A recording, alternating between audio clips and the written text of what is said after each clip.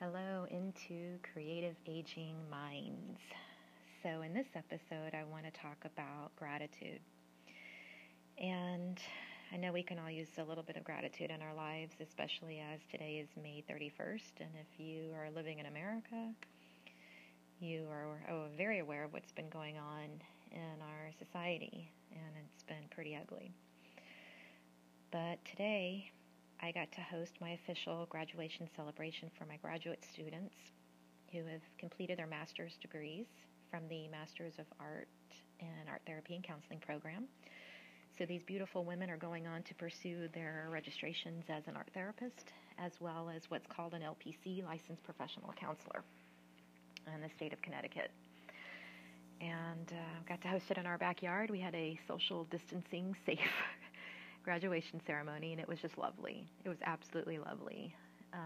Just a very small gathering of us, but something I was able to do to give back, and really wanted to make it special for these women, because I cannot imagine any student right now who wasn't able to participate in their high school graduation, their college graduations, and even birthdays. I celebrated my birthday in a housemate self-isolated quarantine birthday-themed party. But so to all of those out there who didn't get to have your official ceremonies, I wish you a very congratulations for what that's worth. And just know that the world recognizes this, and we see you, and you are cared about, and you are wished every single happiness and success and peace and joy and love and care and good health in your life. And so as I'm thinking about the theme of gratitude and talking about creative aging, one of the things I want to highlight in this episode is some of the beautiful paintings that my clients with Alzheimer's disease and other types of dementia created.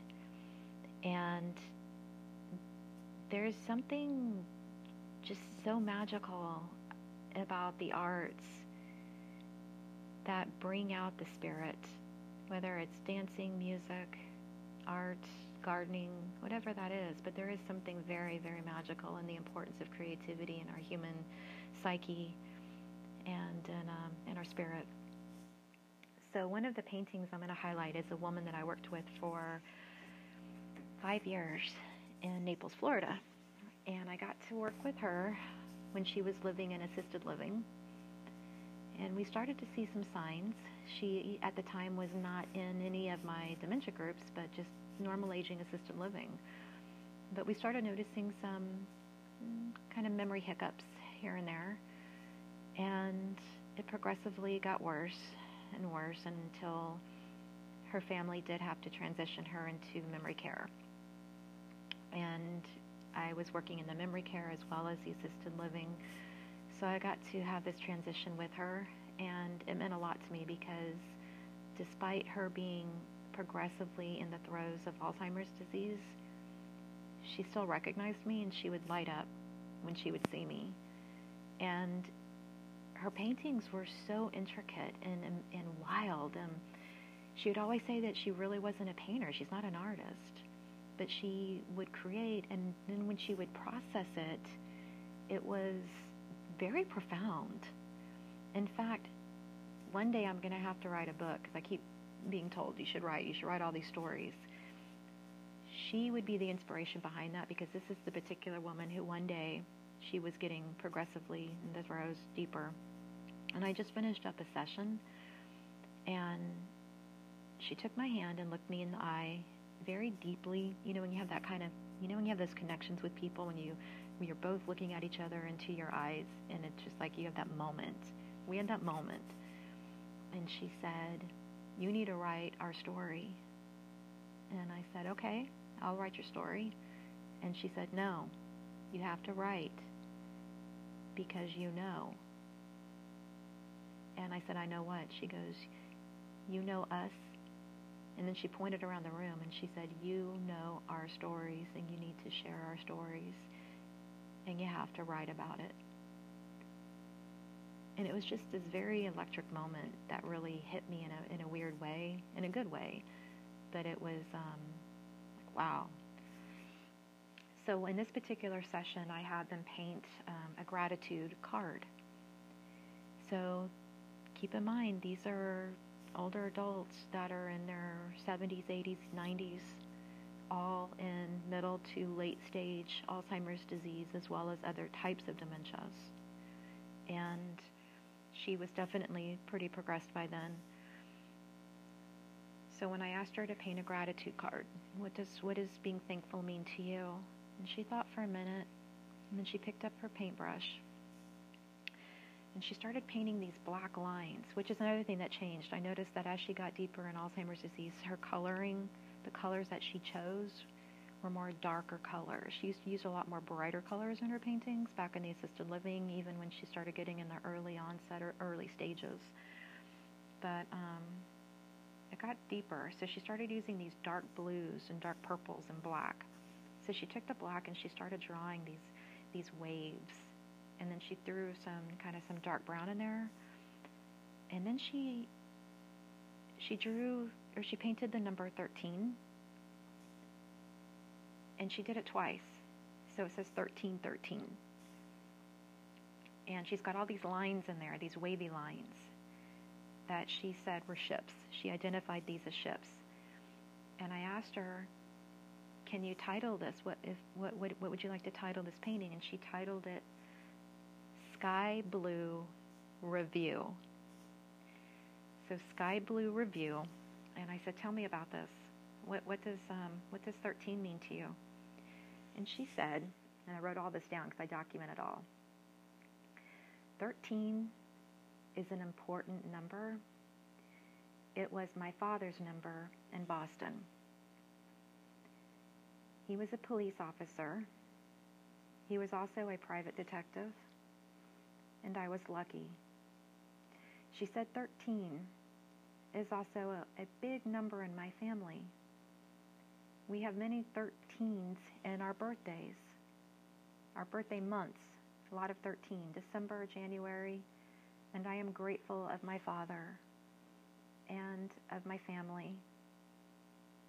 And she was thankful of being able to boat. She loved boating, and that was the big deal, that she started painting all these boats, and she would paint them, and she would tell me that it was Boston Harbor, and that she loved the ocean and the wonderful life that she has.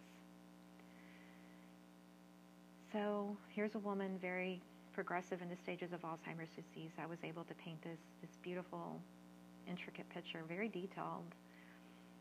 And she had this reoccurring theme. So if you start to piece her paintings together as she got more progressive in the disease, you're going to see a lot more boats, lots of boats and ships. And this was in Florida, and this was where she lived in the Boston area. But I just find the psyche amazing, and you got to wonder, where are these creativity and these memory pockets housed in the brain? Because how is it that she's able to tap into these pockets within herself and remember? And some people would say, well, maybe they're just coming up. Maybe, how do you know that's really true? How do you know that happened? How do you know this? Well, spouses would come in, adult children, families, friends would come and visit, and when we would share, they would just start crying. They would be very tearful and shocked because they had no idea that their loved one remembered these things. And it also gave them something to talk about and something to share. And it was a moment where husbands and wives get to be husbands and wives, and daughters and sons get to come, and they're mom and son, daughter and son, and mom and dad. And it just really created these relationships where there was no stigma, and it's no longer caregiver or patient or client. And caregivers are the big word, because now I'm no longer a husband or a wife. I'm a caregiver. But you are a husband and you are a wife. That is very profoundly still remembered and very profoundly, deeply loved and cherished. And I see this all the time. that comes out through various paintings and artworks that I do with my clients. And these individuals are just so beautiful and unique, and I feel so privileged and honored that I get to work with them. And I think being very present-centered, it really sets the stage of learning to slow down and be very present in a mindful kind of way, and just take things in a non-objective, non-judgmental way. So with that, I just wanted to share a little bit of gratitude for the people in my life and things that I have going on, because there's been a lot of bad as well. So for all the bad, horrible things that are going on and your own experiences and the events that got canceled and all the celebrations got canceled and things didn't quite work out the way that were hoped, I hope that you do take a minute to think about the gratitude that you do have in your life and the things that are good, and try to focus on that in the time being. And always know that there is no one in the world like you, and the world needs you, and there would be a void without your being. That is a card I got to share with my graduate students, and I meant and I mean every word. So with that, here's to a day of gratitude.